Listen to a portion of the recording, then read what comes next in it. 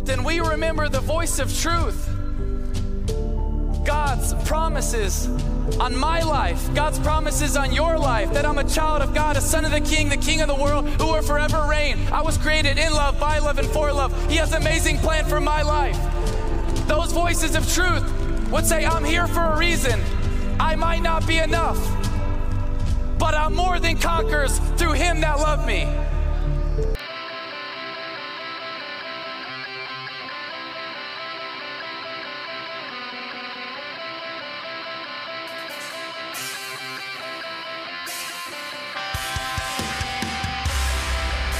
Welcome to the Inspire Preaching Podcast. I am your host, Douglas Boyd, and we want to encourage you to keep reaching higher and go further in your walk with Jesus Christ, and above all, to never ever give up, but to keep moving forward in Jesus Christ.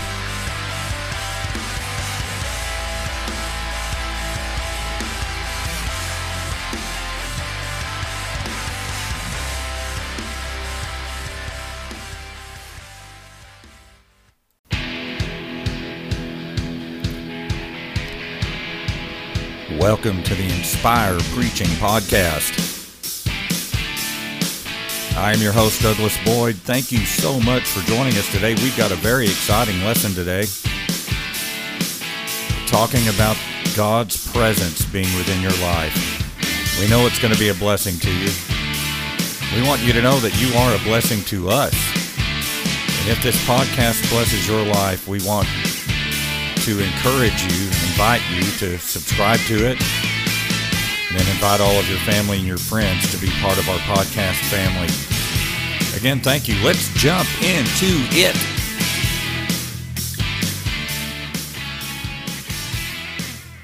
Today's message is a question. How shall God's presence come to me? Oh, it's a good question, my friends. Let's look today at 2 Samuel chapter 6, verse 3. Awesome. Verse 3, so they set the ark of God on a new cart. Let's jump to verse 6. When they came to Nashon's threshing floor, Uzzah put out his hand to steady the ark of God, and took hold of it, for the oxen had stumbled. Verse 7, then the anger of the Lord was aroused against Uzzah, and God struck him there for his error, and he died there by the ark of God. Verse 9, David was afraid of the Lord that day, and he said, how can the ark of the Lord come to me? Verse 10, so David would not move the ark of the Lord with him into the city of David, but David took it aside into the house of Obed-Edom the Gittite. Verse 11, the ark of God remained in the house of Obed-Edom the Gittite for 3 months, and the Lord blessed Obed-Edom and all of his household. I have a question today for a title, and that is, how shall God's presence come to me? How shall God's presence come to me? Let's pray. Lord, we thank you today. We praise you. We lift up the name of Jesus Christ on high. Give us ears to hear the word of God today and a heart to receive it. Help us to grow in you, and I'll give you the praise in Jesus' name. Amen. In our story, David had just become the king, and he wanted to bring the Ark of God, the Ark of the Covenant, back to Jerusalem. It had been stolen by the enemy, and David longed to bring it back. So right off the bat, let's realize that David's motives are pure. He wants to do a good thing. Why? Because the Ark of the Covenant, which contained Aaron's rod that budded, contained the 10 Commandments written on stone with the finger of God, and it contained a jar of manna. This symbolized God's word, God's provision, and God's miraculous power, signs, wonders, miracles. And so it represented the very presence of God being with them. So David wanted it back, and it was a pure motive. It was a good motive. It was a good thing, bringing the ark back to the city of David. The ark represented God's presence, and they wanted to bring it back so the glory of God would be with them again. But here's the thing. If we go back and read, you'll see that when David wanted to bring the ark back, it says that he consulted with captains, with thousands, with all of these people. He consulted with everyone and everything, but he didn't consult with God. Because the Bible says that there is a strict and stern commandment concerning the ark. It's only to be carried by Levite priests. It is not to be put on a cart. It is not to be dragged by a cow or a mule or whatever other kind of beast of burden. No, it is to be carried by the Levite priests and them alone. And they broke this word of God. And because of that, a man died that day. And I think we've all been where we are growing cold in God and we don't feel His presence like we did before. And to the children of Israel, nothing was more important than the ark of God or the presence of God. And today it's the same for us. Nothing is more important to the child of God, to the Christian's heart, than the presence of God being within us. Nothing is more important than God's presence moving in, through, and around us. Why is this so important? It's important because when we are walking hand in hand with the Lord, when His presence is with us, our lives will be in order. We will experience God's best. We will experience God's peace. We will experience God's joy. And we are more prone to walk in the will of God if His presence is living and active within us. Let's look at what Paul said about this. 2 Corinthians 3, verse 17. He said, "Now the Lord is that Spirit, and where the Spirit of the Lord is," the presence of God, "there is liberty," or freedom. Where the Spirit of the Lord is, that's God's presence. Where the Spirit of the Lord is, there is liberty. How shall God's presence come to me? I want to give you a few points today about this subject. And number one, a thankful heart before God invites His presence. Amen? A thankful heart before God invites His presence. Do you have a thankful heart today? Do you have a thankful heart today? Psalm 95, verse 2 says, "Let us come to Him with thanksgiving. Let us sing psalms of praise to Him." Now, we've talked about this before, but it bears repeating. It's amazing how in Scripture, giving thanks and praise are linked together. When we come before Him with a thankful heart, His presence is near. Ezra chapter 3, verse 11. "With praise and thanksgiving they sang to the Lord." Notice again, thankfulness and praise go hand in hand, and God dwells in the midst of that. Psalm 9, verse 1, it says, "I will give thanks to you, Lord, with all of my heart." When you give thanks, when you're a thankful Christian, God is close. God is near. God is a comfort when you have a thankful heart. Number two today, prayer ushers us into God's presence. How shall God's presence come to me? By prayer. Prayer is the gateway to God's presence and power. Prayer should be the most important thing in our lives. But too many times we go to God in prayer, and instead of starting with a thankful heart of praise, we go to God with a bucket list of complaints. That's not prayer, folks. That's just having a bad attitude. No, we need to be thankful, and we need to pray. If that's our attitude, His presence will be there with us. Now, my wife and I started our church 6 years ago, and I want to be honest with you. We started this church 6 years ago, and the most disheartening thing that Treva and I have gone through is watching people being led by their emotions and their own will, and not by the Word of God, and not by prayer. We have seen people literally destroy their lives because they were led by their emotions. When you are led by your feelings, listen, I backslid once and lost my life, lost everything, because I was led by my fickle emotions.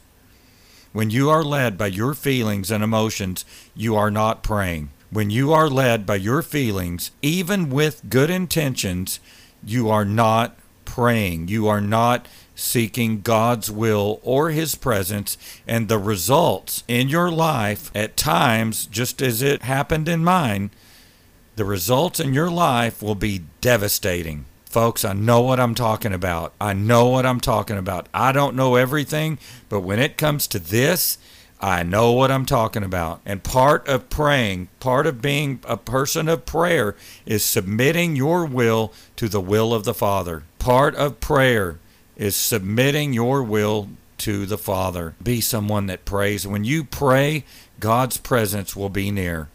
Number 3 today, a heart of worship brings God's presence. It invites God's presence. Trials and problems are going to come, aren't they? It's just part of this life. Trials and problems are going to come. Trials and problems should not stop our worship. When we get our eyes on trials and problems, we take our eyes off of the Lord, just like the children of Israel did. But here's the thing. Troubles and trials should not dictate our being thankful. Troubles and trials should not dictate our prayer life. And troubles and trials should not stop our worship. Hebrews chapter 12, verse 28 and verse 29. Since we are receiving a kingdom that is unshakable, let us be thankful and please God by worshiping Him with holy fear and awe. For our God is a devouring or consuming fire. Listen to what Nehemiah said. Nehemiah chapter 9, verse 5 and verse 6. Stand up and praise the Lord your God, who is from everlasting to everlasting. Blessed be your glorious name, and may it be exalted above all blessing and praise. Verse 6, you alone are the Lord. You made the heavens, even the highest heavens, and all of their starry host, the earth and all that is in it, the seas and all that is in them. You give life to everything, and the multitudes of heaven will worship you. Oh man, wherever you are right now, you ought to just do that. You ought to just lift your hands and you ought to just praise Him right now. Man, I dare you to do that. Just do it. Number 4 today, God's presence is more near to you. And this is going to be tough, folks. Nobody wants to hear this. I don't want to hear it sometimes. Number 4 today, God's presence is more near you when we die to our flesh. Ooh, that cuts. I'm going to say something very hard, and some may not receive this, but it's the truth. If we are not willing to deny ourselves, we cannot be a Christian. We must love Jesus Christ more than our moms. We must love Jesus Christ more than our dad. We must love Jesus Christ more than our own life. You must be willing to die for Christ. I'm not talking about a physical death, and you may have to do that. I'm talking about dying to self, dying to our own emotions, dying to our own will, dying to our own selfishness. Listen to me. You're either a slave to sin or you are a slave to Christ. Now, we hear people all the time, talking about if you become a Christian, it's just going to be some beautiful, rosy life. No, my friends, that is not true. Accepting Christ will cost you an easy life. Man, some TV preachers, they wouldn't want me to come preach because I'm going to tell you the truth. But it's true. Even if you are persecuted, have failures, you feel lonely, you must continue to follow Christ. You must be willing to die daily. It's sad and it's tragic, but some people who call themselves Christians will one day hear the words, "Depart from me, I never knew you," and they will be eternally taken away from the presence of God. If you love your life, if you love your sins, if you love the world, and you don't want to change, you cannot be His disciple. Did you hear me? If you love your life, if you're consumed with being led by your emotions, if you love your sin, if I love my sin, if we love the world and the things of this world and don't want to change, we cannot be His disciple. And the presence of God will not be upon our lives. Folks, I want His presence. I want it more than anything. Jeremiah chapter 29 verse 13 said, "And you will seek me and find me when you search for me with all of your heart." All of your heart, all of your strength, all of your mind. Seek Him and serve Him. We've got to be hungry for Him. We've got to be hungry for His beautiful presence in our hearts and lives. And we've got to seek Him with all of our hearts, not some of our hearts. We've got too many Christians today that are some of our hearts Christians. No, it's when we seek him with all of our hearts. That means to die to self. Let me show it to you in the Word. Galatians chapter 2, verse 20. I have been crucified with Christ, and I no longer live, but Christ lives in me. The life that I now live in the body, I live by faith in the Son of God, who loved me and gave himself for me. Galatians chapter 5, verse 24 and 25. Those who belong to Christ, Jesus, have nailed the passions and the desires of their sinful nature to his cross and have crucified them there. What is that talking about? Dying daily. Since we are living by the Spirit, let us also follow the Spirit's leading in some of our lives. Nope, that's not what it says. It really says, let us follow the Spirit's leading in every part of our lives. Every part. Matthew 10, verse 37. Anyone who loves their father or mother more than me is not worthy of me. Anyone who loves their son or daughter more than me is not worthy of me. Luke chapter 9, verse 23. Then he said to them all, whoever wants to be my disciple must deny themselves and take up their cross daily and follow me. That's hard, Pastor. It's only hard if we don't want to surrender to him. It's not hard if loving him and serving him is our heart's desire. It's not hard if his presence means more than life itself. How shall the presence of God come to me? This is why Paul and Silas could lift their hands and praise God after being beaten and thrown into a prison, because the presence of God meant more to them than anything else. This is why Mary Magdalene loved the Lord with all of her heart and followed him even after she saw him die on a cross. This is why the first century church, who was so severely persecuted, kept following him even in the persecution. They loved his presence. My friends, are you hungry for him today? Are you hungry for his presence? Are you hungry for more of God? Are you tired of this life? Do you want to get alone with him and just get full of the Spirit of God? I just want to invite you to give all of your life to the Lord Jesus Christ. Be baptized in the name of Jesus Christ. Be filled with the Holy Spirit and let God transform your life. Are you hungry for him? Are you hungry for the presence of God? How shall the presence of God come to me? The presence of God comes to a thankful heart. The presence of God comes to a prayerful heart. The presence of God comes to a heart that is on fire with praise and worship. And the presence of God comes when we die to self. When I'm thankful, when I pray, when I'm a worshiper, when I deny myself, then he can live through me. Then his presence is going to be a reality in my life. Lord, we praise you today. And Lord, I pray that someone hears this message that needs to hear it, and that their life is transformed through the Word of God. Lord, I pray that you would create a hunger in people's life for your presence. In Jesus' name, amen. Thank you so much for joining us today. Oh my goodness, this lesson was such a blessing to me, and I hope that it was a blessing to you. If it was, please invite someone to our podcast to be part of it, be part of our podcast family, and subscribe.